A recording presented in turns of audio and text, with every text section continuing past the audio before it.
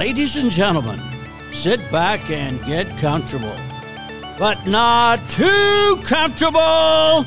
It's the Wchl Podcast with Wchl Commissioner Christopher Perry and Andrew Majorkirk.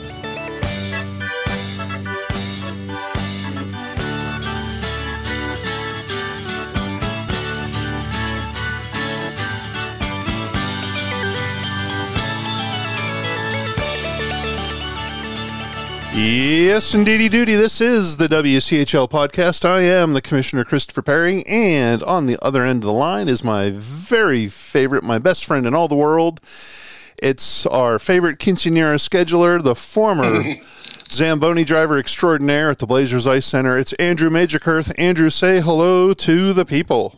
Yo, yo, yo. Andrew, do you, if I were to say D-Generation X, do you know what I'm talking about?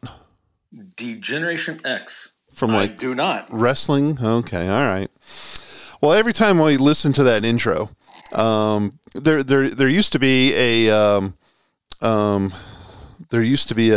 tag team that wrestled in WWE, and it was B.A. Billy Gunn and the Road Dogg, and they always had a little saying, or they had a little shtick that they did at the beginning, you know, where the Road Dogg did it. Ladies and gentlemen, you know, blah, blah, blah, blah, blah. Here with B.A. Billy Gunn and the Road Warrior, the Road Dogg. And they would point to one another, and then they would point to themselves, you know, when they're doing the introductions. And the only reason I bring that up, whenever I hear Ben Buckland doing, welcome to the podcast with Commissioner Christopher, here I am giving myself two thumbs. And then when he says, and Andrew Majorkirk, I'm pointing over my head to my left. Yeah, you're because like, there he is. There's where Andrew is. So anyways, all right. Nice. Enough of the garbage. That shows how much of a nerd I am. If you're entertained, look it up on YouTube. The Road Dogg and BA, which stands for badass, Billy Gunn. They were a great tag team. Anyways, I enjoyed them. So check out their intro. That's I have fun with that. Andrew, it's been a while. We've had nationals since the last time we spoke. It has been 2 weeks, 2.5, 3 weeks, almost. Like yeah. You've been jet set all over the country here. All the while, I mean, here the rest of us have been going to work every day, Monday, right? Yeah. You living it up out there. That you figured me out, Andrew. Living it up large in Marlborough, Massachusetts. Marlborough, Massachusetts. I'm telling you what. All right. We had nationals. How was the rink in Marlborough, Massachusetts? I will tell you. You know what? We might have to put an E on this broadcast, Andrew, because the rink was cold as balls. It was freezing cold in there. That's great. The facility, the New England Sports Center, is a gigantic facility. It started out as a 4-pad, so it had 4 sheets of ice in there. Yep. And then the guy that owns it built on gradually. And so he would add a rink here, he would add a rink there. So he eventually has 10 rinks. I think he has 9 regulation size rinks and like a mini rink. 10 is like a half rink or something like that. Interesting. Well, the interesting thing about it is, and the reason why that matters, Andrew, is because when you walk into the place, rink 1 is immediately to your right. Rink 2 is immediately to your left. Rink 3 and 4 are immediately, past those if you go straight. But then, 6, 7, 8, 9, 10, they're all in different places. Rink 1 is right next to rink 6. Rink 2 is right next to rink 7. Rink 10 is right next to rink... Oh, Andrew. And then not only do you need a road map, I mean, I think you need a homing beacon and one of those air tags to find your way home because it's crazy. I have heard that at that place that you do have to go up some stairs, down some stairs, around the corners, duck in and out of maybe a snack bar or pro shop to find all the different rinks to get into them. Especially if you're from a spectator point of view, yes. If you're playing, you just stay on the ground level. But yeah, you got to go upstairs and then downstairs to get into the viewing section for the rink. It was crazy. I'll tell you what, it was an absolute madhouse. The event started on March the 16th. Teams were showing up actually at the facility on March the 15th for practices. All 5 divisions started play on the 16th. Actually, I think D2 started the day after because they're special. The special division of the ACHA. We'll talk about them later because they really are special. But then they all ended on either the 20th or 21st. So, I mean, it was a zoo, Andrew. I can imagine. That's a lot of, because there's 20 teams just in D1 alone there, right? 20 teams from D1, 16 from D3, 16 from D2, 10 from Women's 1, and I think 12 from Women's 2. And, Andrew, there was one hallway for all of the locker rooms. Oh. And, I mean, we had girls changing in, I mean, if you can just imagine the one locker room, I mean, the one hallway for all the rooms. We had girls changing right next to guys. We had little kids. You know, the place never stopped. I mean, the men's league was going on while we were going on. They have 9 sheets of ice, Andrew. So, holy moly! When we would show up for the 10:15 game in the morning, and I get there 8:30, 9 o'clock, get there a little early. Here, youth hockey games going on, or youth hockey on the weekend, or on weekdays it's men's league. Early morning men's league games. And so, you got all these, corporate executives walking out with their Keens on and, with their wheelie bags, throwing it into their Subaru before they go off to their corporate jobs somewhere. And so all of those guys and girls were getting dressed in almost the exact same area. And it's insane. It was insane. Now, that's behind the scenes, right? To the fan that's there, they don't see any of that baloney. Yeah. They go inside, they go up the stairs. There's a grand concourse, if you will, where you can watch the games in relative comfort if you don't want to go in the rink because there's windows, on all the rinks. There's a couple of snack bars. There's one snack bar that was just a full-on snack bar. There was one that was supposed to be just seafood only, but it turned out it was just clam chowder only. Yeah, I know. So, from a perspective of in front of the curtain, from the fan perspective, it was great. Lots of mingling. You can go watch a D1 game. You can go watch a women's game. If your game is in intermission, you can wander around and find another game going on. So from the fans' perspective, from the fans' point of view, it was great. From the rink's point of view, it was great because there were always lines at the concession stand. There was always a line at the merchandise stand. Lots of people there watching, huh? Lots of people watching, lots of people spending money, lots of happy rink owners. But from a playing perspective, from a staffing perspective, oh boy. Well, at least from a Division I. Who knows about the other divisions? I mean, they're all strange in their own way. So. And Andy did all the D1 games? Andy Storrs did every single one of the Division I games, and Andrew, he did all the championship games for the other 4 divisions. Oh, very nice. The guy's a rock star. And Russ Slagle, who is the other, he's the ACHA's national tournament director, he was running all over the place. Oh, I can imagine. I mean, on day 1, there was an issue in Rink 5 where ice behind the net was melting, and so it was getting down to the concrete. So, what do? They refroze it back into place. I guess it came out like a big plate, kind of, a big sheet of. And so they poured water on it, and then they got the fire extinguisher out to, kind of flash freeze it into place, and they let it set up for a little bit. Then they did it all over again just so they can complete the game. But Russ had to put out lots of fires. Coaches not adhering to protocols and. Oh no, not that. Yeah. What a deal. But hey, the Nationals happened. We had 19 games. We have a new national champion, and it was a fun time. It was great for hockey. Great for the ACHA Division I. I think once people got there. I think they had a relatively good time. The getting there is kind of the pain in the butt, right? Because it's you have your choice. Most people flew into Boston. Smarter folks flew into Providence. But most people flew into Boston. There were buses galore up there. I heard a lot of complaints about the hotel prices. Being too high? Yeah, like high hundreds per night, low 200s per night.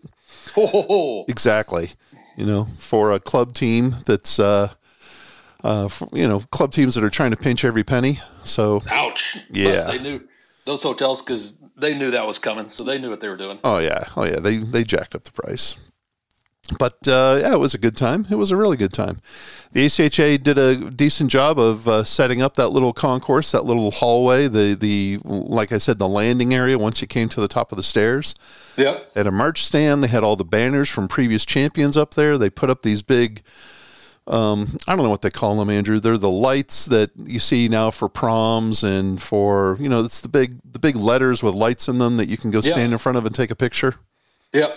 It said ACHA 2023 Natties or something like that. And it looked cool. And, man, there were a lot of people taking pictures. That's all that matters, right? That's all that matters. So, had a good time. Andrew, let's get right to the games because on Thursday we didn't have we had 4 games, but none of them were very close. No, they're all kind of mundane, weren't they? Yeah, 13 through 20 played on Thursday. Number 13, Grand Valley State blew out Buffalo. Buffalo actually got out to a 2-0 lead in that game. And you're thinking, Buffalo was ranked number 58. They shouldn't have been there. They were there because they won their conference playoff. Yeah, and participation trophy. Yeah, and so when they jumped out to a 2-0 lead, we're all looking at each other going, holy crap, what's going on here? Yeah. And then Grand Valley State woke up and pumped 8 goals on them.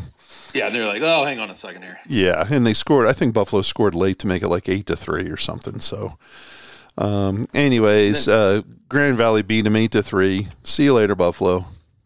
And then up comes Calvin versus the Navy midshipmen, right? Calvin versus Navy. How about this? You'll love this, Andrew, and you'll appreciate this. And maybe this is a little inside baseball, okay? Home teams at Nationals are supposed to wear their home jersey, white. Road teams are supposed to wear their dark jersey, their road jersey, dark. Navy comes up to us with a little problem. They only brought their whites and their yellows. Right? Calvin, as the home team, they only wear yellow. They have like some yucky brown color for their road games. So we're going to have yellow on yellow. Calvin versus Navy, and the naval coordinator, the Navy. In addition to having a hockey coach, they always have some guy standing on the bench who's like the liaison, if you will, and he's dressed in the Navy, the Marine dress, I should say, because it's the brown uniform, not the black or the white, but it's the brown. What do they call those? The pink and greens, I think, is what they call them. Something like that. I don't know. Well, whoever that guy was, he comes up to us sitting at our little table and he says, "Well, you have a problem. We only brought our whites and the yellows," and he's basically looking for special dispensation to wear the yellows. And he wanted to force Calvin to change into their dark jerseys because all they brought was their yellows, and we're just like. Hey, I don't know what to say. You know what the rules are. We sent the rules, we told everybody, you're number 19. You were never, ever going to wear your white jersey in this tournament ever.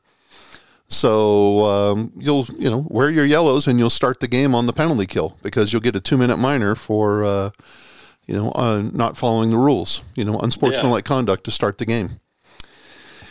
And so that was the fun part of that game because and then miraculously, about 15 minutes later, here comes Mr. Marine once again to say, "Oh, our problem solved." They found their blues. Oh, yeah. So they told us at first they only brought their whites and their yellows. And then the blues show up. Yeah, but then miraculously, the blues are on the fast train from Annapolis, and 15 minutes later they show up. Imagine that. Imagine that. They just wanted to wear their yellows. Yes. And so anyways, the hockey gods were paying attention. Calvin blasted Navy 5-0, and it wasn't even that close. So Navy, congratulations. You came, you wore you had more jersey variations than you had goals.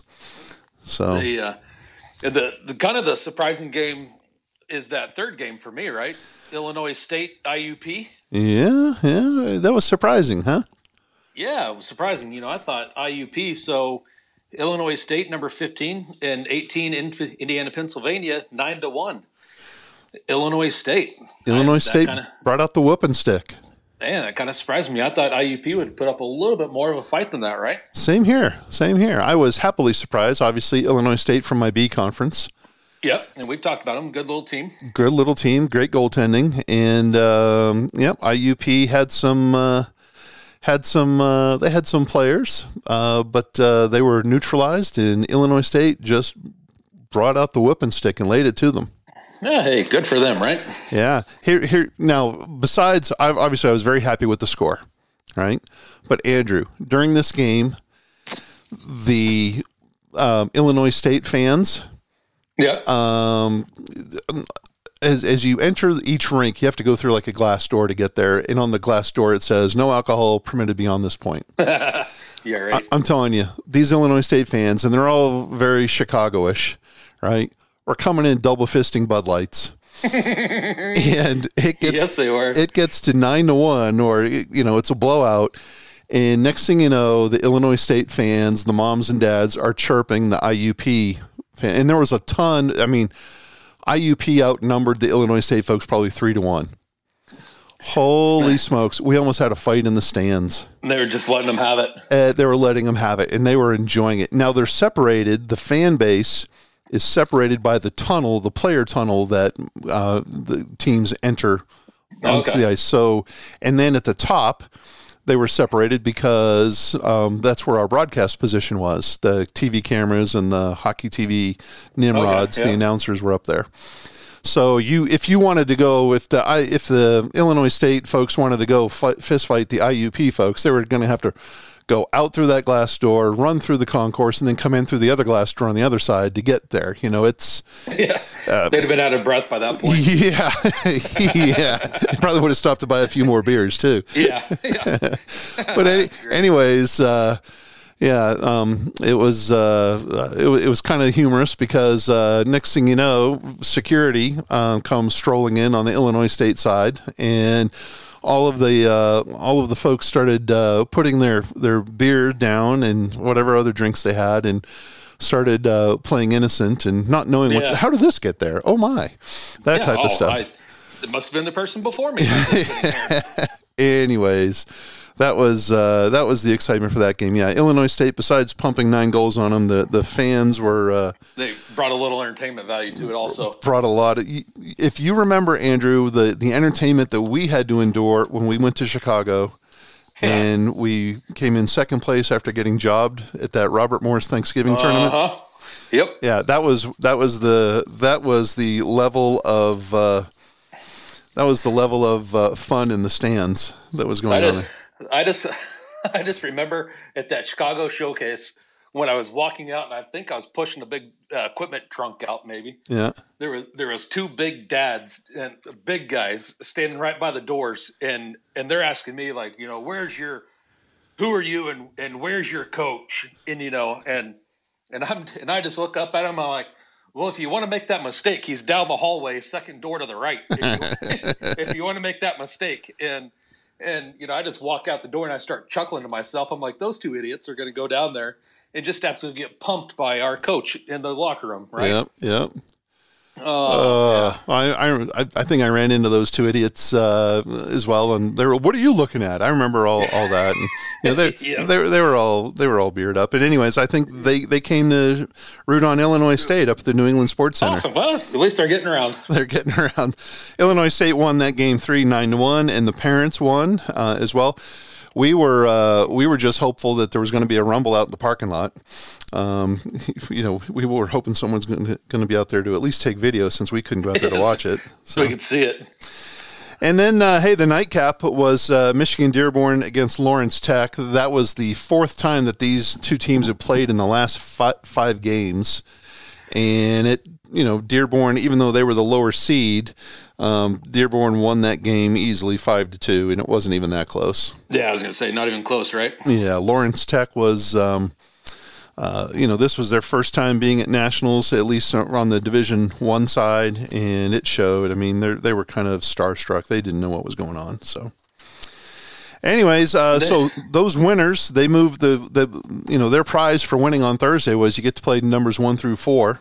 Yep. And Minot State stomped a hole on Michigan Dearborn 8-0, Adrian, number 3, stomped a hole in Calvin 8-1 and did away with all of our Sunday concerns for Calvin. Remember, Calvin can't play on Sunday, so that was a whole nother issue. We were first rooting for Navy, then Adrian, and Adrian came through for us. The game of the day, I thought, was Ohio beating Illinois State 1-0. How about that? Which was an absolute shock. Ohio comes in as the number 2 seed, and Illinois State played with them toe-to-toe, and they got great goaltending from Brendan Donovan. Illinois State did. They just couldn't find the back of the net. They should have saved some of those 9 goals. And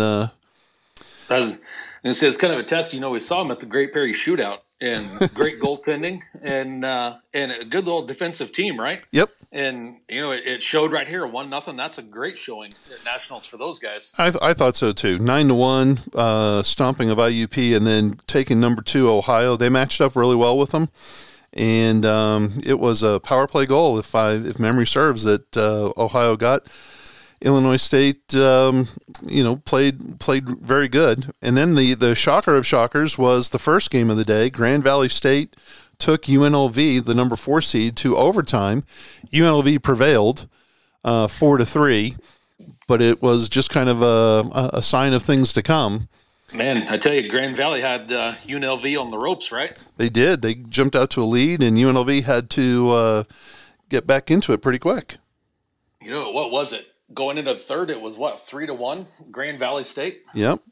Then it was 3-2 halfway through the third period. So, it was late before UNLV tied this thing up and then sent it to OT, right? It was late, and you can sense the relief when UNLV finally got there. And and then it kind of threw us off the rest of the day, because if I don't have the game pulled up in front of me, but when UNLV scored, it was like 8 minutes or so to go in overtime. It was past the 10-minute mark, I remember. Yeah, it's 15-0. They scored it at 15:04. There you go. So what's that? 4:56 left on the clock. Yeah. And usually what they do is 15-0. Anyways, they UNLV scored, they won the game, and we were like, interesting. Okay. So didn't expect, so we expected 4 big blowouts, and we got 2 blowouts and 2 very tight games. 2 close ones, yeah. I like it. And you thought, okay, well, 2 teams are kind of vulnerable. And then, so that was Saturday. That was Friday, which brought us to Saturday, which has that's the 5 through 12 teams. Those are the good ones. Well, yeah. That's where the fun really begins. But, we only really had one really tight game. The other ones were blowouts. Liberty, number 5, blew out Pitt, which was the real surprise. Pitt was number 12, but Liberty just stomped them 7-2. And it wasn't that close at all. I thought Pitt was going to bring a lot more fight to the table, and they didn't. I was really surprised at how I was just really surprised at how inept they looked. And I'm not, obviously they're very good. They won the Eastern States League, but on that day it just looked like they were overwhelmed by Liberty. Yeah, just not even a comparison, right? Yeah.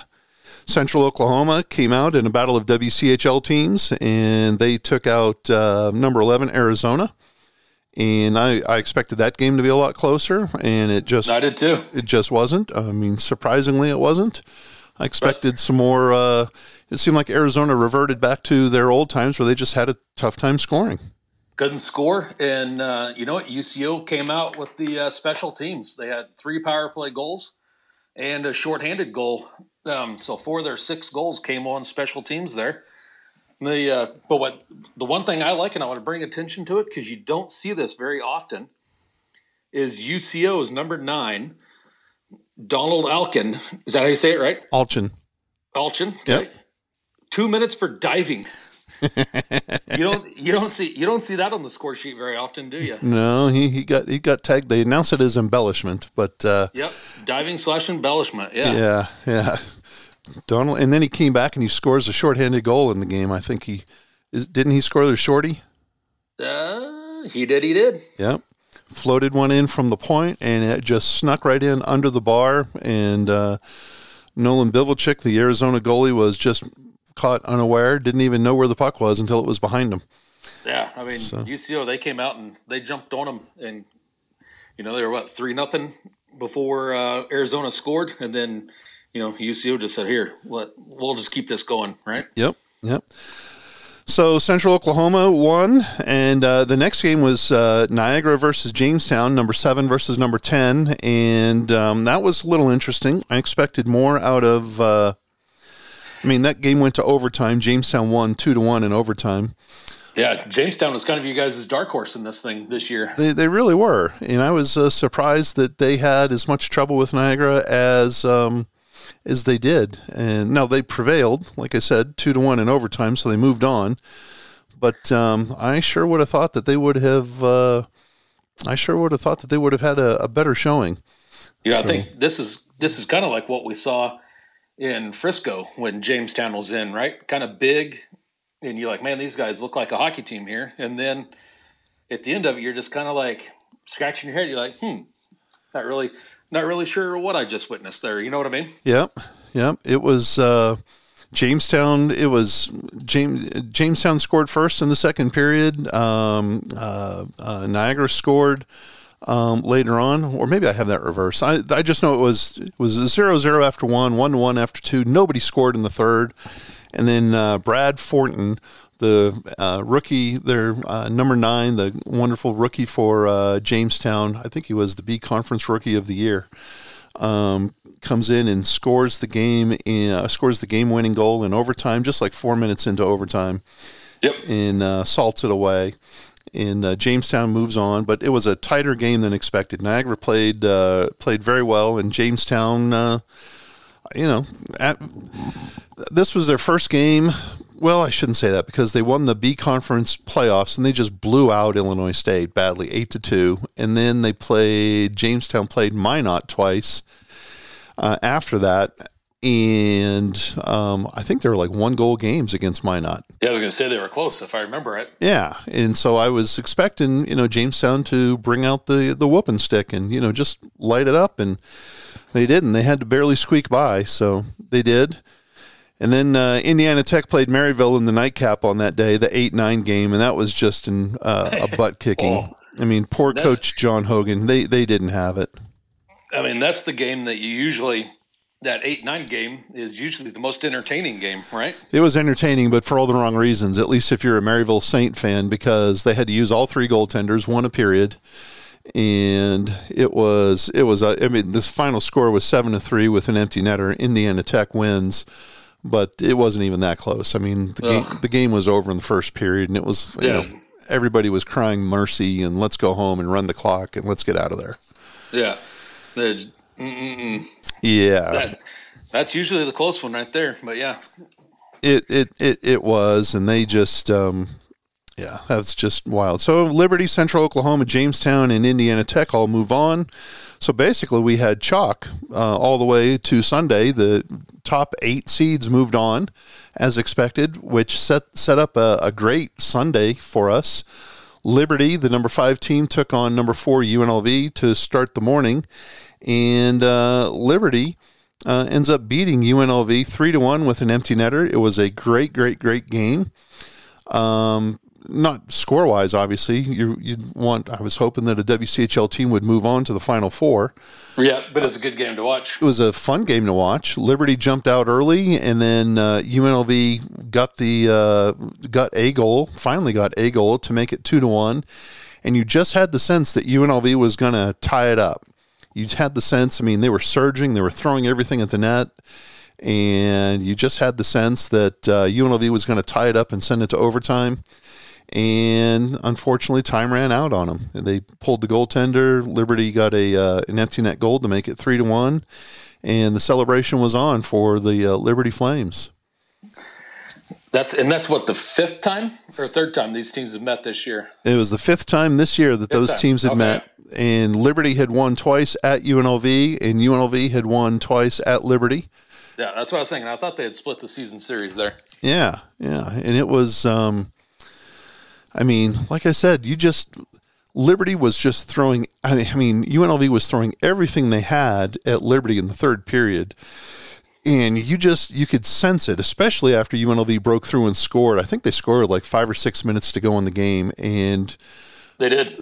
Yeah, they were just throwing everything at the net. And you could, the sense in the rink was they were going to get this. They were going to tie it up, and boom, we're going to overtime. First game in the morning on Sunday. And no such luck. The Liberty defense was selling out, and their goaltender, Hunter Verostic, he stood tall in net, and Liberty won the rubber match, if you will. They took the game 3 out of 5. So the good guys win, right? Yeah, I joked around. I joked around on Twitter. Was this the Heaven and Hell series? Was this the Saints versus Sinners series? Yeah. I mean, you have the good guys, the self-proclaimed good guys, I should say. From Liberty, and then you have the bad boys from Nevada, Las Vegas. At least and I'm sure they're neither. I'm sure that the guys at Liberty are just like the guys at UNLV. It's just 100%. One, two different locales, two different cultures, and but UNLV bowed out. They were the first seed to. I guess I'm not going to say the first big upset, but it was the first upset of the tournament. I'm not counting them. I guess the second, if you count the Michigan Dearborn Lawrence Tech game. So yeah, UNLV lost to Liberty, and then the next game, Central Oklahoma was eliminated, losing 4-1 to Adrian. Yeah, Adrian, they were tough, right? Adrian was very, very tough, and it was 4-1 with an empty netter. Central Oklahoma just could not get much going, and Adrian, once they rolled, Adrian's pretty good. Yeah, Adrian's a pretty good little team. They are. They put up some goals, and they just buried UCO in the second period there with 3 goals. Yeah. Adrian has a good goaltender, Noah DeCottney's, and they've got some guys that can fly up front. Tyler Fife, number 17, Sam Spate, number 44, guys that are used to putting pucks in the net, and then they got this other guy with an Italian name, Matteo De Giulio. His mom or somebody came down while we were there, came down and got us at the table and said, "Are you guys the broadcasters?" I'm just thinking, lady, do you see me with a headset on or a TV in front of me or anything? Right. And I point, face for the radio. Yeah, exactly. Here I am freezing my cheeks off, and she's asking me if I'm broadcasting the game. But she was complaining because they were mispronouncing her little boy's name. Apparently, Grandpa was listening somewhere, and he was upset that they were butchering his last name. And I thought, okay, whatever. So, anyways, Adrian eliminated Central Oklahoma, so all the WCHL teams were out. The next game was Ohio and Jamestown, 2-7. It went to overtime, and Ohio beat Jamestown 4-3. It was kind of a controversial thing because, Jamestown was leading Ohio early, and then Ohio tied it up, and then I think they both got goals in the third to make it 3-3. And Ohio scored when the you know what? Hey, that reminds me. That one goal that Ohio scored against Illinois State, the big rookie, and I say big, he's not big, he's a little guy, but he puts up a gajillion points. His name is Luke Reeve. He scored the goal against Illinois State, the one goal. It was on the power play, and it was a right place, right time type of thing, Andrew. The puck was dribbling through the crease behind the goaltender. It wasn't like he had to do anything other than put the stick out and poke it in. Yeah. So it wasn't like he ripped a wrister or anything like that.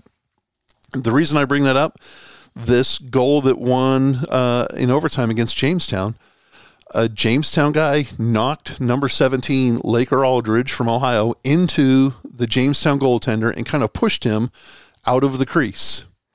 And so there was a wide open net, and The puck, it was just an absolute scramble in front of the Jamestown net.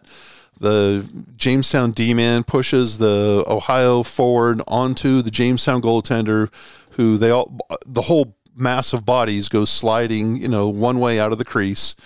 And so there's an empty net there, and who puts it away but Sam Turner from Ohio, a big defenseman, just picks up a puck from like between the circles. Yep, just rips it home. Fires it basically into an empty net. And so it was reviewed, it was challenged, it was reviewed, and they determined that there was no interference, even though there clearly was interference. But I guess they determined that the Jamestown guy caused it, not the Ohio guy. Okay, so a little controversy to go along the way, huh? Yeah. Well, I mean, so it was okay, and then. So that was the first of the 2 overtime games, because Indiana Tech and Minot State, holy smokes, they played a classic game. Minot jumps out quickly, and you're thinking, like they scored 2 goals within like seconds of one another. It was like once they got the first one, boom, the second one came from Minot, and you're like, here comes the Avalanche. 19 seconds later. 19 seconds. And then Indiana Tech just plodded away. They scored a goal a period. And they just kept in it. And when they tied the game in the third, late in the third, with like 2 or 3 minutes to go in the third, the place went nutty. And you're like, oh my gosh. Yeah, what's going on here? Now, all of Minot was there. I think they turned out the lights in Minot, North Dakota, and all moved to Marlboro for the weekend. Did they bring their wrestling ring? They did not bring the wrestling. However, there was a guy there, Andrew. He was dressed in like a leisure suit. I'm saying this wrong. It wasn't a leisure suit. It was like a warm-up suit, right? Like if you're going out for tennis, you're just walking, you're going to the gym. You know how moms, when they don't want to get dressed up, but they got to go pick up the kid at school, they just throw on like a workout outfit. Yeah, I call it a windsuit. There you go, a windsuit. This guy had bedazzled his windsuit with red sequins, and it had trim. It had a black stripe with 2 white stripes on either side of it, down the pant leg and up the sleeve. He looked classic. He was awesome. Nice. And there were a couple of Minot State fans there that had beaver hats on. They were stuffed beavers, not the real thing, but they were like fake stuffed animal type things. So there was a joke there that was ready to be had that I refrained from. Yeah, I didn't put it on Twitter. But anyways, Minot State ends up winning the game. I believe they scored on a power play goal. I could be wrong. You have the sheet there, right? Yeah, they scored on the power play at 4:37 of the third period. Yeah. No. Well, who? So the overtime goal was just a 4-on-4 goal. Okay. Well, maybe it had to have been. It must have been like right after a penalty that was called in overtime, I thought. Or maybe I'm wrong. No, I'm wrong. Anyways, I just know that it was a tight game, and people were really, really surprised with the fight that Indiana Tech put on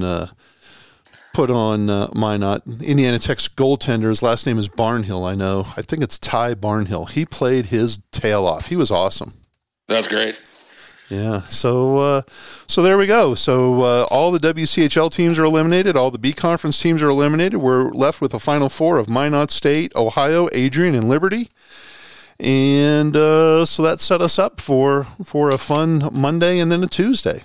Yeah, how about Ohio? God, just getting by the skin of your teeth. Well, hey, let's talk about Ohio here in a quick second, and I'm going to hit a horn, and then we'll come back and we'll talk about the 2 semifinals and the championship game, and then we'll wind up some more stuff. Sound good?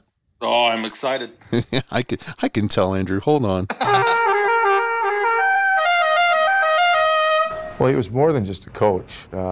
He was really a teacher. Work that puck. That's the way I like it. What the hell?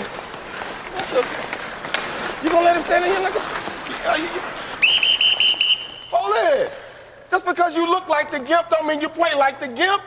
Don't let him stand in here and punk you like you patting him on the legs. Give him the gourmet shot. Be a bad motherfucker. Here you go. Let's go. But hey, as they say in hockey, Let's do that hockey. All righty, Chance the Rapper. Let's do that hockey. Let's do it. I'm telling you what, Andrew, there was a question. Well, here's how the ACHA works, right? We did not know, because that last game went to overtime on Sunday night, we didn't know who was playing when on Monday. We knew which teams. We knew that Ohio was playing either Adrian or Liberty. Right. Depending on who won. And I guess you could say it the other way. Adrian was playing either Ohio or Liberty, depending on who won that Indiana Tech Minot State game. But because it ended so late, the game ended, I don't know, close to almost 11. Minot State elected to play in the late game on Monday night. Since they were the number 1 seed, they got to pick what time they wanted to play. So number 2 and number 3, Adrian, played the early game on Monday. That's Ohio versus Adrian. And Andrew, I gotta say, if you're going to tell me that a team was going to score 5 goals on Adrian's goaltender, I'm going to tell you that Ohio that team is going to win, and that's what Ohio did, and they still lost by 3. How about that? So Adrian, they had the guns out. I mean, yeah, they 8 did. 8 goals in the semifinals. They scored 4 in the round before that. They scored 8 in the opening game on Friday. So I mean, hey, they had the guns out and ready. And they jumped out. It was 7-2 after 2 periods. And credit to Ohio, they didn't give up. They scored 3 goals in the third period, and Adrian got a late goal. And I shouldn't say a late goal. They got an early goal. It just seemed, instead of laying down, which Ohio should have done, it was 7-2. Let's just come out for the last 20 minutes and go home. Yeah, they showed a little fight. They did. And, to their credit, they showed a lot of fight. And they turned an 8-2 game into an 8-5 game, and it got a little nervous there for the Adrian folks. They called timeout and had to recollect themselves. Ultimately, Adrian wins the game 8-5. But, it showed a vulnerability, if you will. Yeah, how about Adrian, though, late in the second, scoring goals 5 seconds apart? I mean, it was insane. Holy smokes. Right off the draw. Right off the draw, they scored 3 goals in a matter of, 2 minutes? And then they did the same thing earlier in the second period. They scored 2 goals within a matter of 2 minutes. Yeah. So, I mean, 5 goals all lumped together within 4 minutes of each other. I mean, that's how potent of an offense that they were, and that's why when they made it to the championship game, I'm thinking, okay, this is gonna be a doozy, right? Well, Adrian's loading. I mean, come on, like you just ran through. They scored 8, 4, and 8. Yeah, right? So 20 goals through 3 games, right? Yeah, come on, they're averaging 7 goals a game. They're going to score lights out. The next game was Minot Liberty. So Adrian wins. They beat Ohio 8-5. Adrian's in the championship game, and they've got rest. Minot's playing Liberty. They haven't played at all this year. Well, no, I take that back. Minot went to Liberty, and they split at Liberty. Yeah, split at Liberty, yep. And Liberty and Minot go to overtime. How about that? So, what is it? First period belongs to Liberty. Rubber in the second. And then here comes Minot. They get one early in the third to make it 2-1, and then late in the third period with 4 minutes to go, they scored it to tie it. And then off to OT we go. Liberty took a penalty in overtime, and you're thinking, here we go.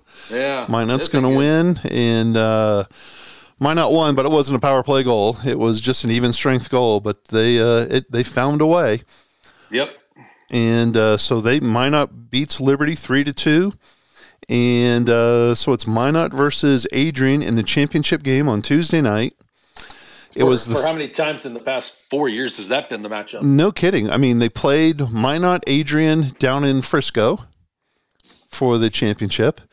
It was Minot Adrian for the championship at Maryville during the COVID season.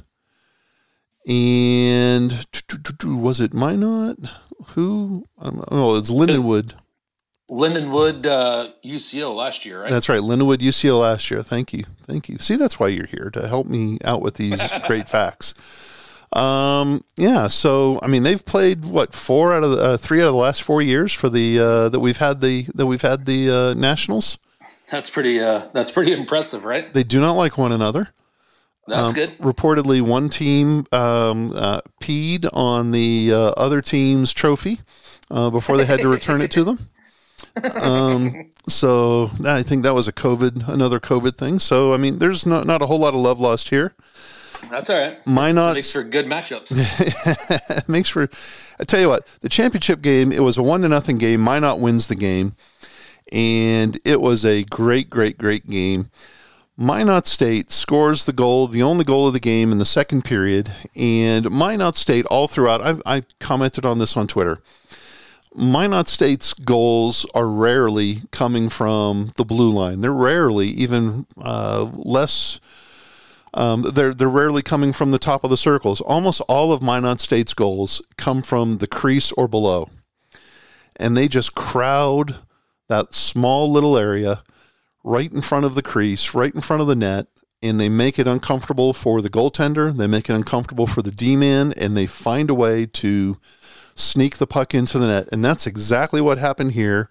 A guy was coming out from behind the boards, Gretzky's office, if you will, and he was on his backhand, but he went right next to he was coming out on the left side of the goal. He was just coming out, or he had a right-handed shot. He was just coming out. He almost hugged the goal post. And as he was passing the goal line, he just lifted a backhander that found its way through the Adrian goaltender's shoulder and the post. The area that he had to shoot it in couldn't have been more than 3 or 4 inches wide. And he lifted it up, and it went over and into the net, and that was it. That was the only goal of the game. But Minot State, I don't here. How many? Let's see here. They scored 1, 3, so there's 4. They scored another 4, so there's 8. Then they scored another 8. So they scored 16 goals in 4 games. I guarantee you, Andrew, 15 of those goals were probably scored from the crease or below. Just right there. How about that? Small area work, hard work, and just jam. And they, Phil Esposito, when he was playing, they called it garbage time. Yep, he would just get, he would stand in front and let, the shots hit the goaltender, and he would just clean up the garbage into an empty net, basically. There was one goal, I forget, I think it was in that Minot State Dearborn game, where they shot it off of, Minot State has this gigantic man mountain of a player. He's a freshman. He's number 64. I don't know his name. I should. Sheldon Howard. The dude's gigantic, and that's even not on skates. But they drew up a play, shot it at this guy, Sheldon Howard. It bounced off his chest, dropped right in front of him, and he just swatted the puck into an empty net. I mean, it's insane. That's what they did like 3 or 4 times. And he's, standing right on top of the goaltender, right at the top of the crease, not allowing the goaltender to see anything because he's 8 miles wide and 10 miles tall. Yeah, I've seen the kid. He is a massive a man, that's for sure. Yeah, he's a monster of a player. And he's fast, and he's got some good hands. I mean, I'm not saying he's a big fat galoot or anything. The guy can play. Yes, but all of their goals were small area, goals scored from that crease area that are just, it's impressive what they do. The thing with Minot, and, we don't want to pump them up too much, but you see these guys year in and year out, and it seems like they always show up, they have a system, and the kids buy into that system, and the kids play in that system, and it makes it tough, right? Yep. It's, in years past, they were defensive, right? They would sell out and trap like crazy in the neutral zone and make things miserable. They did that to Lindenwood a couple years ago, where Lindenwood was high-powered, and they just dropped back in the trap and didn't give Lindenwood a thing, and they ended up winning, right? So yep. They get into these systems, and they buy in, and it makes them dangerous, and you got to give kudos to them for that. They would play the 1-2-2 almost exclusively throughout the game and just jam up the neutral zone. And, I say that. I'm not a hockey guy, so that they could be playing the XYZ, but to me it looked like a 1-2-2.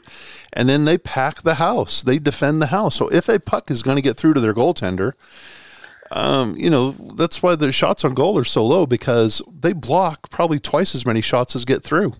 Yeah, they block everything. Right? Yeah, it's insane. So, hey, Minot State, congratulations. You're the champions for the 2022-2023 season. This is their third championship. Their first under head coach Wchl. And the Beavers are now 3-time champions. How about that? Yeah. Who has the most championships? Penn State? Yeah, I think it's Penn State. Penn State or Penn State. Here while you're talking, I'm going to look it up here because I'm pretty sure we have it here somewhere. I want to say it's Penn State. Yeah. Here, let me. That's what runs in my mind. But if I were smart, I would have had all this stuff up here ready. But those guys, holy moly. Here we go. We're gonna get it right here. It's because it was on one of my more recent press releases. Penn State 5 times. 5 times. Lindenwood and Ohio have won it 4 times, and now Minot State has won it thrice. There you go. Yeah. After that, Adrian, North Dakota State, Central Oklahoma, and Illinois. They've all won it at least twice. Yeah. And then we have Arizona State, Davenport, Iowa State, Oakland, Delaware, and Rhode Island. They've all won it just once. So, yeah, Adrian's in a class by themselves. They're now the 4th winningest team. There have been a total of 14 schools that have won, and they're now 4 out of 14. Not too shabby. Not bad. Not too shabby, yeah. So, there we go. Minot State's the winner. Andrew, that means in our podcast that we had, I think we had you, we had Curtis, we had Ryan Armstrong, we had Anita Suchia. The only one that picked Minot was Ryan Armstrong. There you go. I remember who I picked. Yeah, you picked UCO, I believe. Did I? I don't know. Here, let me look here. I was gonna say, I threw my score sheet away. Anita picked UNLV. Ryan Armstrong picked Minot. Let me see here. Curtis and Andrew. Where is it? Oh, here it is. No, I'm sorry. No, Andrew. Look, I'm so wrong. You had Minot. Oh, look at that! I picked the champion. You picked the champion, and you had Minot versus UNLV in the championship game. Curtis had Minot versus UCO in the championship game. Curtis had to do his hometown. He had to. Yeah, he did. He had no choice. He was in a tough spot on that one. Yeah, he was. Ryan Armstrong had Minot UNLV. So, Andrew, you and Ryan Armstrong are the big wieners. How about this, though? I had 50% of the field in the semifinals. Yeah. I had UNLV Liberty, Adrian UCO. Okay. So I had 50% of the what is that? The Sunday games. Yeah. Let's see.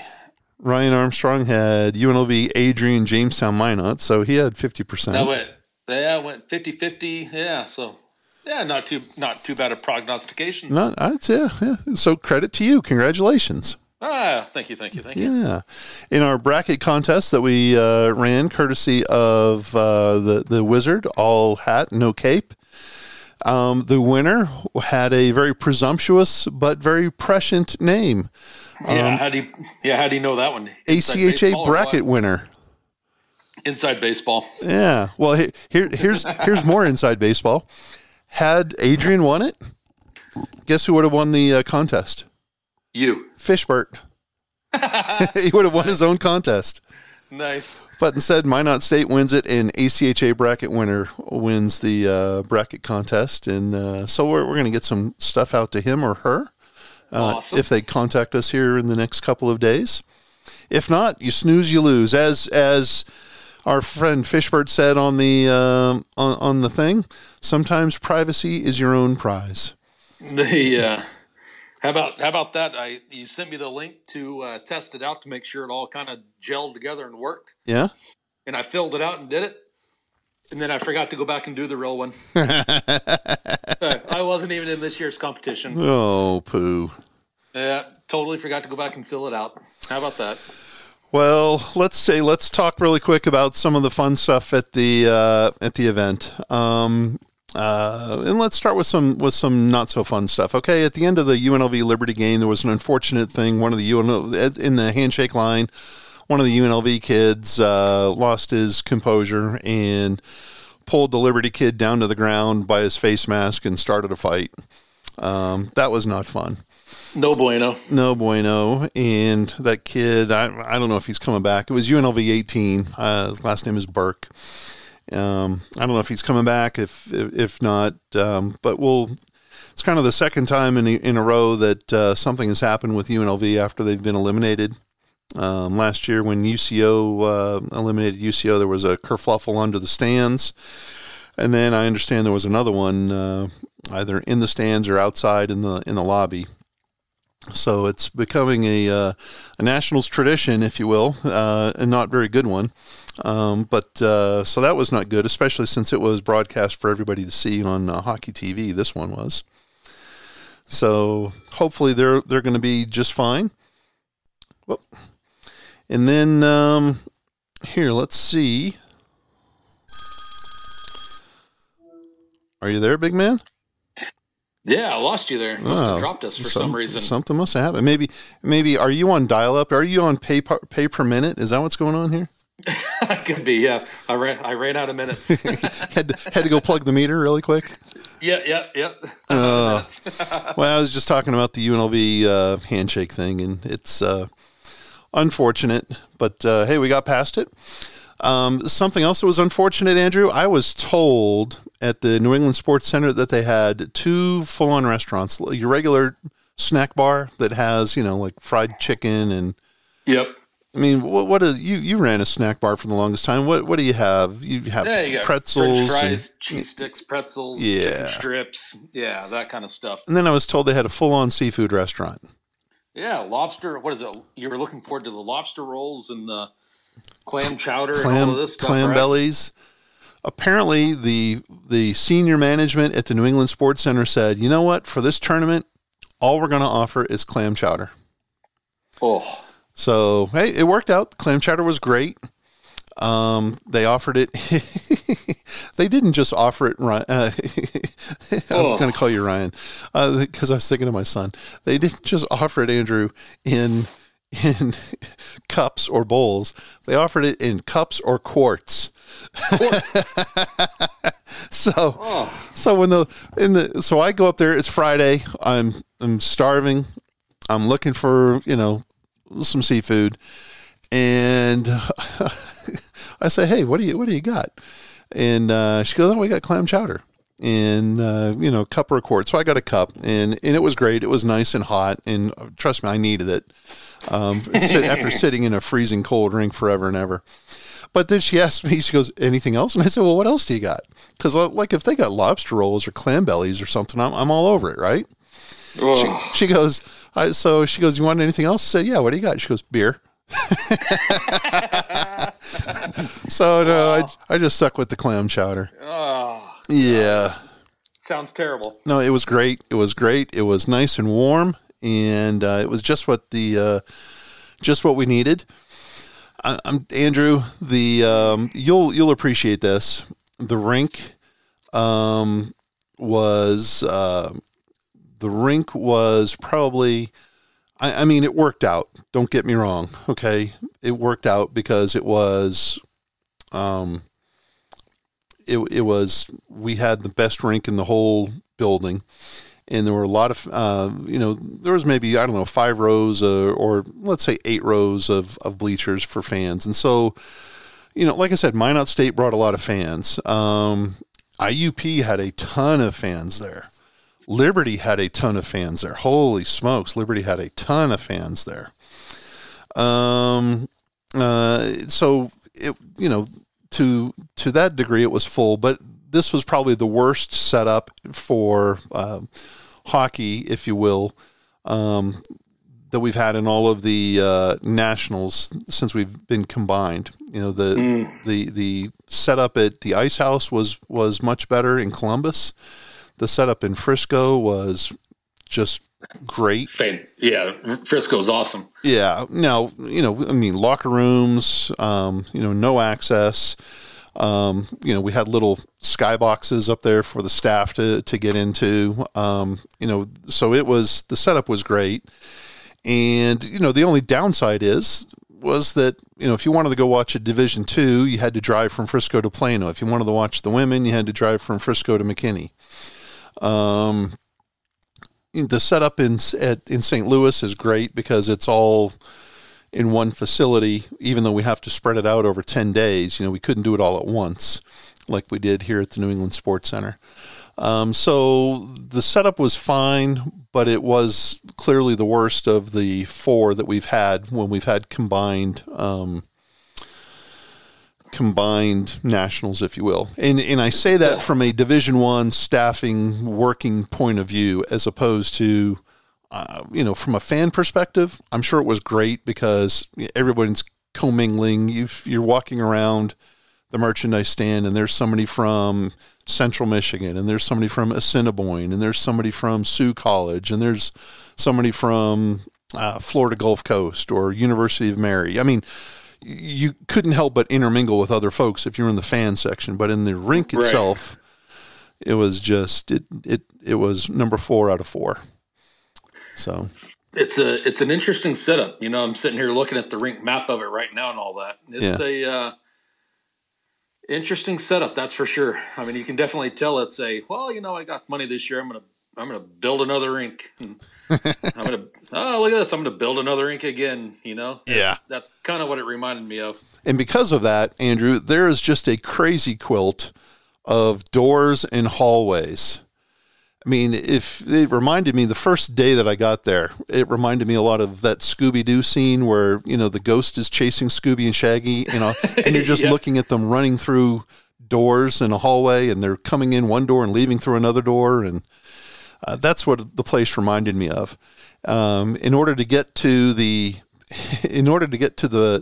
scorer's table, in order for the coaches to get onto the bench, they had to walk down a hallway and then go through an unmarked brown door and then walk down that opened into another hallway that was rubberized. It had rubber matting and it had tape on it with arrows pointing the way, but it couldn't have been more than, 5 feet wide. I mean, it was one of those, in a horror movie, you would see the killer at the end of the hallway silhouette standing there with his axe or his chainsaw.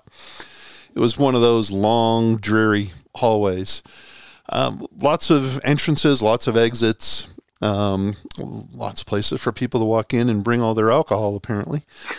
So, it was fun. We got to see, it's fun to get to see all the parents, even the ones that say, hey, you're mispronouncing my little boy's name. There were some locals that showed up. There were 2 guys that we got to know. One was always there in a Ray Bourque 77 Bruins jersey.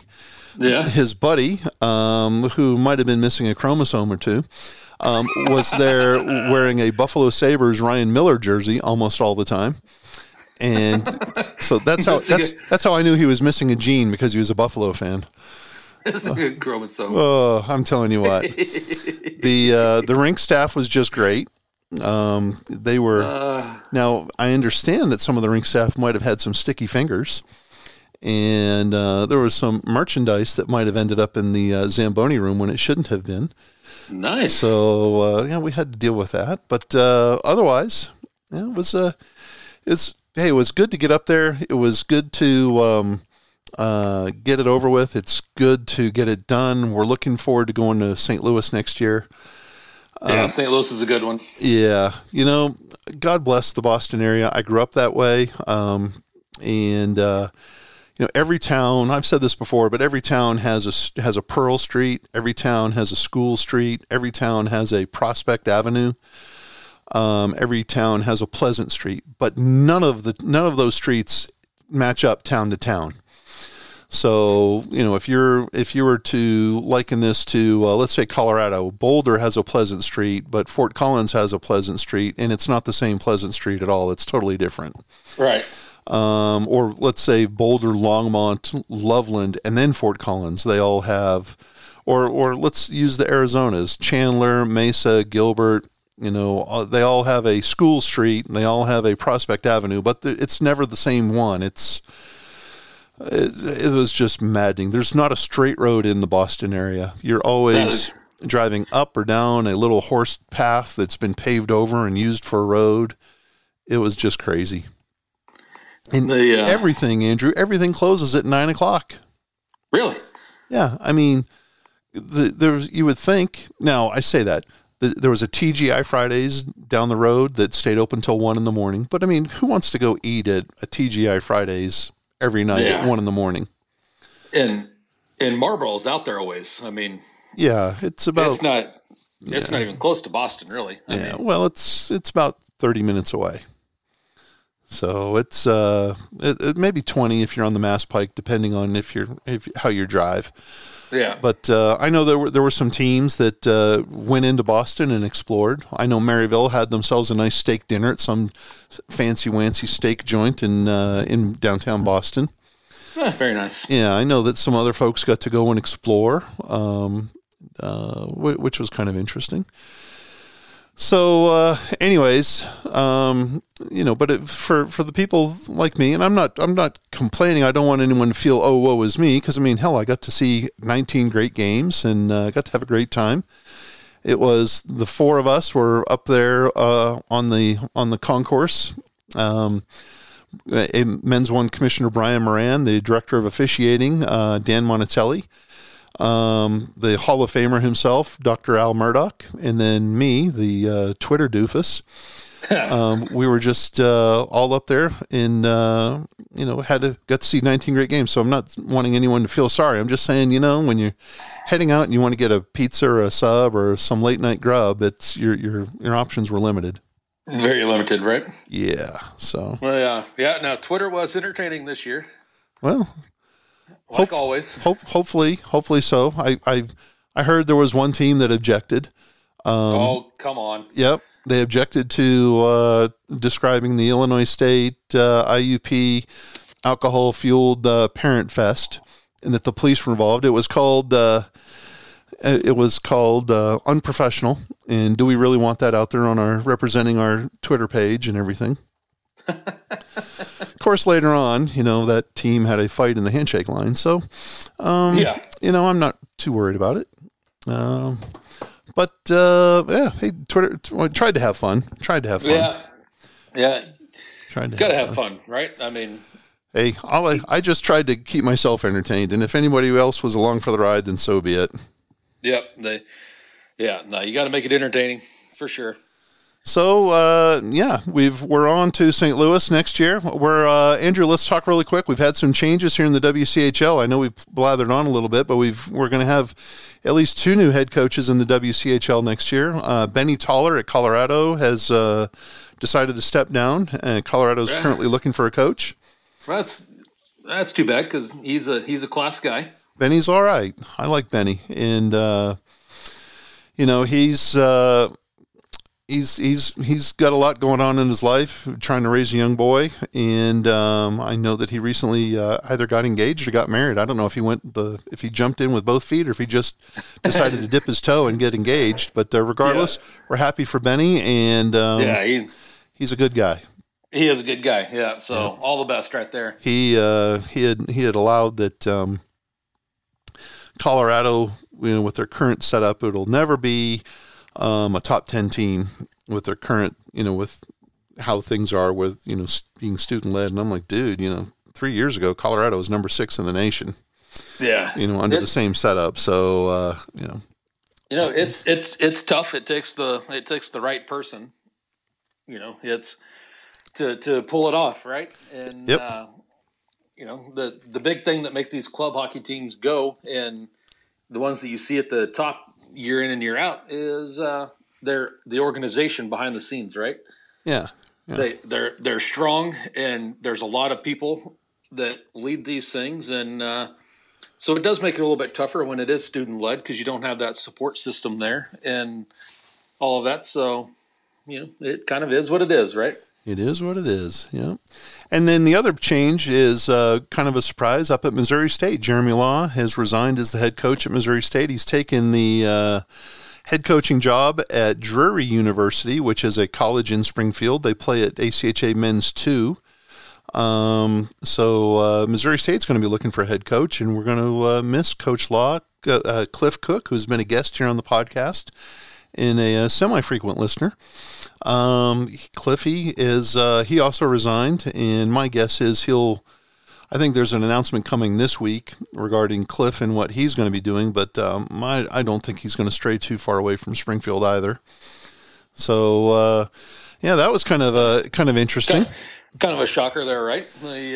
Kind of Coach Law, kind of a mainstay in the WCHL here. So, you wish him the best over there at Drury and see what he can pull off there. And let's see what Missouri State has up their sleeve now. Yeah, I think Missouri State will have. It's I don't know how many coaching candidates they'll have, because Springfield is kind of it's not exactly a hockey hotbed, but I think it'll be a desirable position. 100%. I mean, it goes right back to what we just talked about with Colorado, right? It's Colorado's student-led, and then you look at Missouri State, and I'd call Missouri State kind of a poster child for how to run things behind the scenes. You got Stan Melton and Ryan Armstrong, and Coach Cook and Coach Law, and you just go down the list, and it's kind of the poster child for how to do it. They've got they've got a lot going on, a lot of good for them. They also have a student board that's involved, but they've got great off-ice support. They've got great support from the university, and they fan support. I mean, you're routinely playing in front of a sellout crowd. So I mean, hey, that would be a desirable spot in my opinion. Yeah, and I think once the word gets out that that opportunity is out there, I think they're going to get some decent names to come in, and so we'll see. But yeah, we're going to miss Jeremy and Cliff, and I know there's going to be a steep learning curve for those guys in terms of trying to figure out how the world of ACHA Men's 2 operates, simply because it's nothing like Men's 1. I mean, if I had a gong, sound effect, that's what I would use for Men's 2. It's the Wild West. You have some teams that are really, really good and really, really well run, and then you have some complete, absolute S shows. And so, anyways, and I guess, Andrew, to that point, before you and I hopped on to the to this podcast, I sent you some stuff from social media regarding a Division II game that happened down in the Dallas area just yesterday. Yeah, where there was a fight in the stands, and the head coach for one of the two teams that was involved hopped the glass and got involved in the fight, and the game was canceled. Yeah, rightfully so, right? 7 minutes into it was a championship game that was being played between Men's 2 North Texas and Men's 2 East Texas Baptist University. And there's a fight in the stands 7 minutes into the game, and the East Texas Baptist coach hopped the glass and got involved in the fight. And so I guess from reading some of the comments, well, how about this? East Texas Baptist kind of has they've done this before. They have a reputation for rough housing and for kind of being difficult to deal with, let's say, and starting crap on in the games. Usually it's on the ice, not off the ice. But anyways, maybe on the podcast, on the podcast Twitter, I'll retweet some of that stuff so that some folks can see what we're talking about. But that's the kind of junk that Drury and Jeremy Law and Cliff Cook are going to have to. Hopefully they'll avoid that, and hopefully they'll bring a touch of class to Men's 2. Yeah, kind of clean it up a little bit, right? Yeah, that Texas conference, it's a joke of a Men's 2 conference, and I wouldn't touch those guys with Andrew. I wouldn't touch those guys with your 10-foot pole, let alone mine. So yeah, I would not want to get involved in the Men's 2 stuff. It's kind of what we're dealing with. We're talking about Oklahoma playing Oklahoma State. I wouldn't want to deal with those guys at all. No, they're just jokes, and all they want to do is fight and goon it up and not play hockey. Yeah, and it's, Division I. I mean, it's the real thing. I mean, we've talked about it before. I would take these top level kids out of ACHA D1 and go play anybody in the country for that, and can't say that for the lower levels, not taken quite as seriously, right? No. Those are the teams that call you the day of the game and cancel because they don't want to miss a party or they don't want to miss a football game or they don't take it very seriously. They put the club in club hockey, unfortunately. Yeah. Yep. And there's some, there's some men's D1 teams that will pull that stuff for football games and stuff like that, and they are not national contenders, right? Yeah. Well, so, kind of get what you get. Get what you get.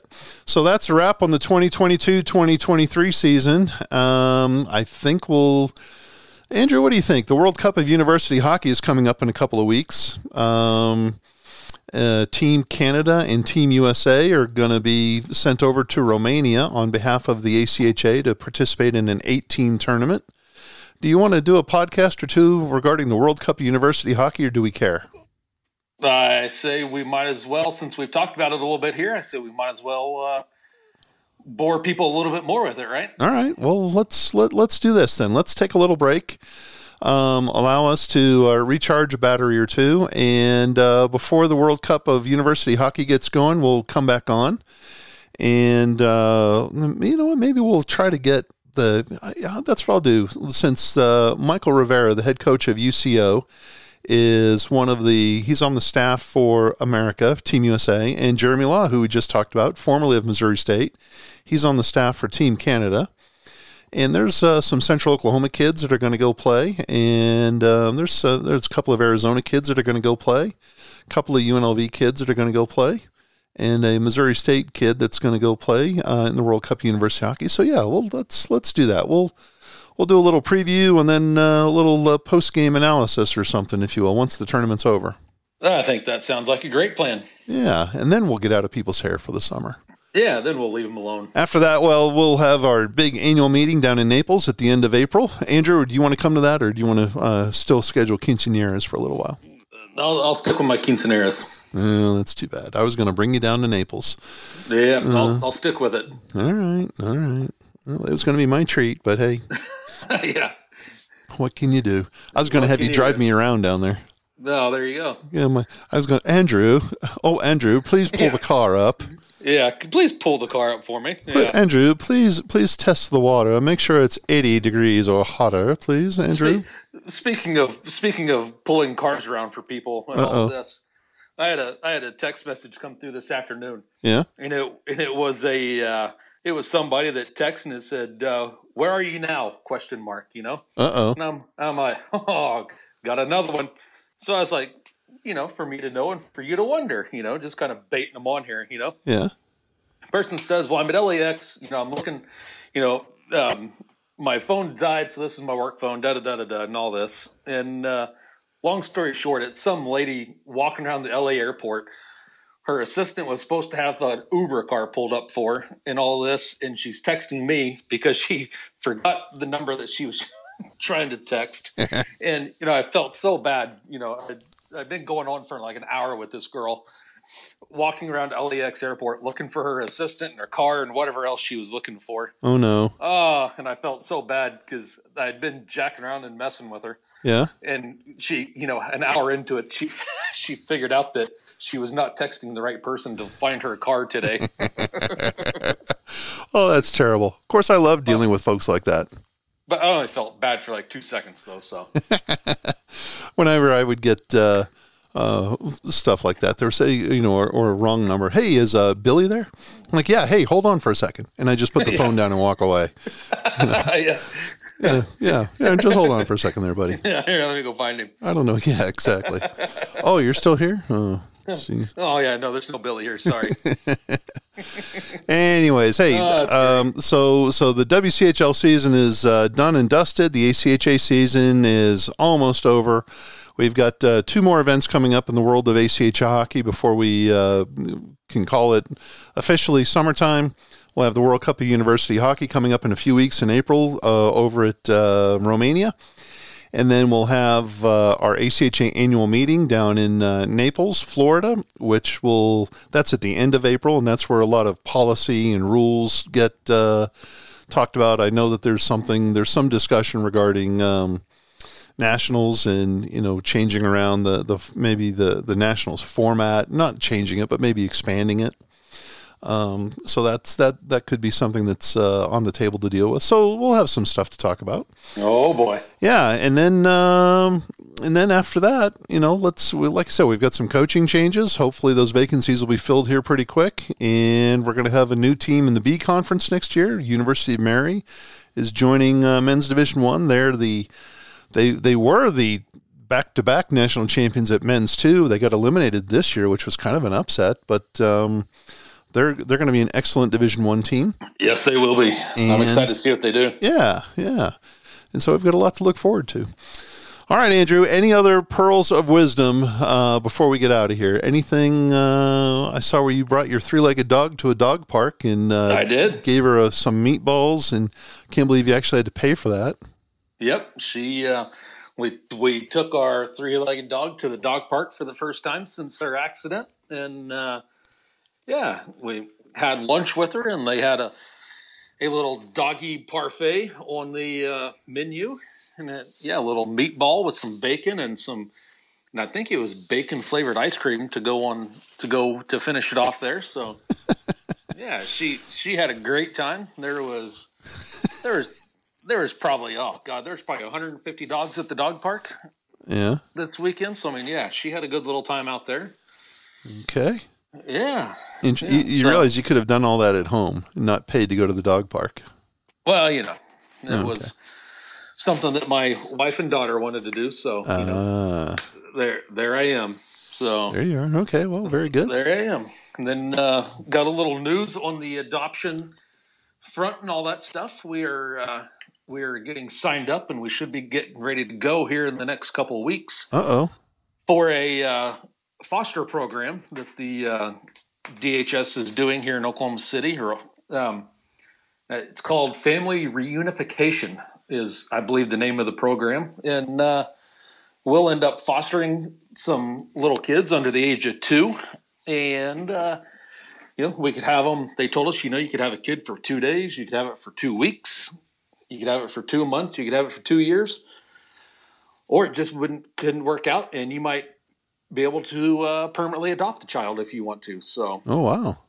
Yeah. So we're getting through all the murky paperwork and all that is that you have to deal with DHS, getting signed up for that. And, that should be getting ready to go here in about the next month or so. I think that's both exciting and scary. It is. Exciting for you, scary for the kid that they're going to have to deal with you. Well, they'll be little, so they won't know. Yeah, they're going to be force-fed a constant stream of Ed, and Eddie, and Beavis and Butthead. Hey, there's nothing wrong with Beavis and Butthead. Oh, jeez. There's nothing wrong with little Beavis and Butthead action. Oh, boy. All yeah. Right. Well, very good. Well, that's exciting times. I wish you the best of luck there with that foster business. That's kind of sounds, like I said, scary and exciting all at once. Yeah, it'll be interesting for sure. Yeah. All right, for Men's Division I, I think that's going to be it. We're going to announce the Coach of the Year, the Rookie of the Year, the Player of the Year coming up this week. Someone I know has to draft some press releases here on that pretty quickly. That guy's a slacker, that ACHA communications dude. What a loser. With crayon, writing, has paper on the ground, writing with crayons with his toes. That's right. That's right. In between dealing with bowls of ice cream and podcasts and Twitter feeds and stupid stuff like that. So, all right, Andrew, listen, hey, we want to send our appreciation to everybody who's listened so far to this terrible edition of the Wchl podcast, but also to the folks out there who've been listening all season long. Andrew, I had listener number 12 show up. He kind of punched me in the arm. He's the father of a UCO player, and I don't want to embarrass the UCO player, but the father was a good guy, and he said, hey, I listen to you guys all the time, and I just apologized profusely. Yeah, sorry about that. Then I went and iced my arm down because I'm a little tender, and no, he was great, and but he said he likes to listen, and he appreciates all that we do to promote the ACHA and the Western Collegiate Hockey League here on this cheesy little podcast. So that was both. It was gratifying. I was grateful to know that people listen, and it's also very scary to know that people listen. Yeah, you never know what's going to come out of our mouth. Say, especially mine. Yeah. Well, especially mine. But we saw a couple of other listeners up there, and which was fine and great. So we want to thank everybody for putting up with us here on the WCHL podcast all season long, and supporting not only this cheesy, terrible podcast, but more importantly, the teams and the players. They're true student athletes in the truest sense of the word, playing for the love of the game, paying to play for that game. And they're not getting any scholarships. They're not getting anything. In fact, money's going the other way. They're paying. So it's they truly deserve as much recognition as we can possibly give them. And 100%. Thanks to your support of this podcast, of the ACHA and of the WCHL. Andrew, thank you for putting up with me here on a Sunday night. It's been another great season of podcast, right? Oh, well, from my point of view, yes. From yours, you're probably sitting there going, wait a second. I could be scheduling quinceañeras and elderly walks through the butterfly garden, and instead I'm having to talk hockey with this dope. Yeah, well, it may, yeah. Something like that. See, you just stumbled, and go, yeah. You just gave up. You just flopped. Yeah. Yeah. Had so much on the tip of my tongue. Yeah. Andrew, listen, I can't thank you enough. We want to thank Anita Suchia, Ryan Armstrong, and Curtis Johnson for also being on the podcast throughout the season. And we had a couple of guests on, the coaches and the players. We'll see if we can't get some of those World Cup folks on before we get going. In earnest out in Romania. I want to thank the people at Southwest Airlines for getting my fat butt up to Marlborough and back from Marlborough all in one piece. First time I've flown in 3 years, so that was kind of interesting. And grateful not to have caught, and better knock on wood, grateful to have not caught anything while flying. And I'm also grateful I'm not going to Romania. Yeah, no doubt about that one. Providence was far enough. Yeah. So, all right, Andrew, let's get the hell out of here. What do you say? I say let's get out of here. Hit the button. Go for it. All right. Well, hey, thanks for listening to us, everybody. It's been fun. We will catch you in a couple of weeks.